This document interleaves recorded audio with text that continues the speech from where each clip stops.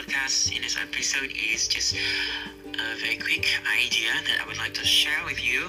That is how I use music to improve my mood. Alright, so let's start with what's good about music. To me personally, a good music, it really is a nice distraction from your thoughts, and it makes you feel things, it evokes memories about a place or about people, and songs with a very good lyric or music arrangement, they just plays on your heartstring. It generally makes you feel good. You'll be in a state of a good mood. That's what music can do.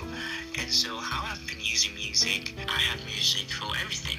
So for example, if I drive in the morning commuting to work, I will have music chills, a playlist in the car, and I have music when I am in the shower, so I will play some spa music, and I will have music when I try to sleep. So surprisingly, there are a lot of musics on YouTube you can find that are created to ease overthinking, depression, or stress, and lots of other kinds of music that you can find to suit your needs. And I also have music when I work out or when I try to focus on work and study. And so maybe if you would like to give this a try and see how it helps you to improve your mood or helps you to regulate your emotion.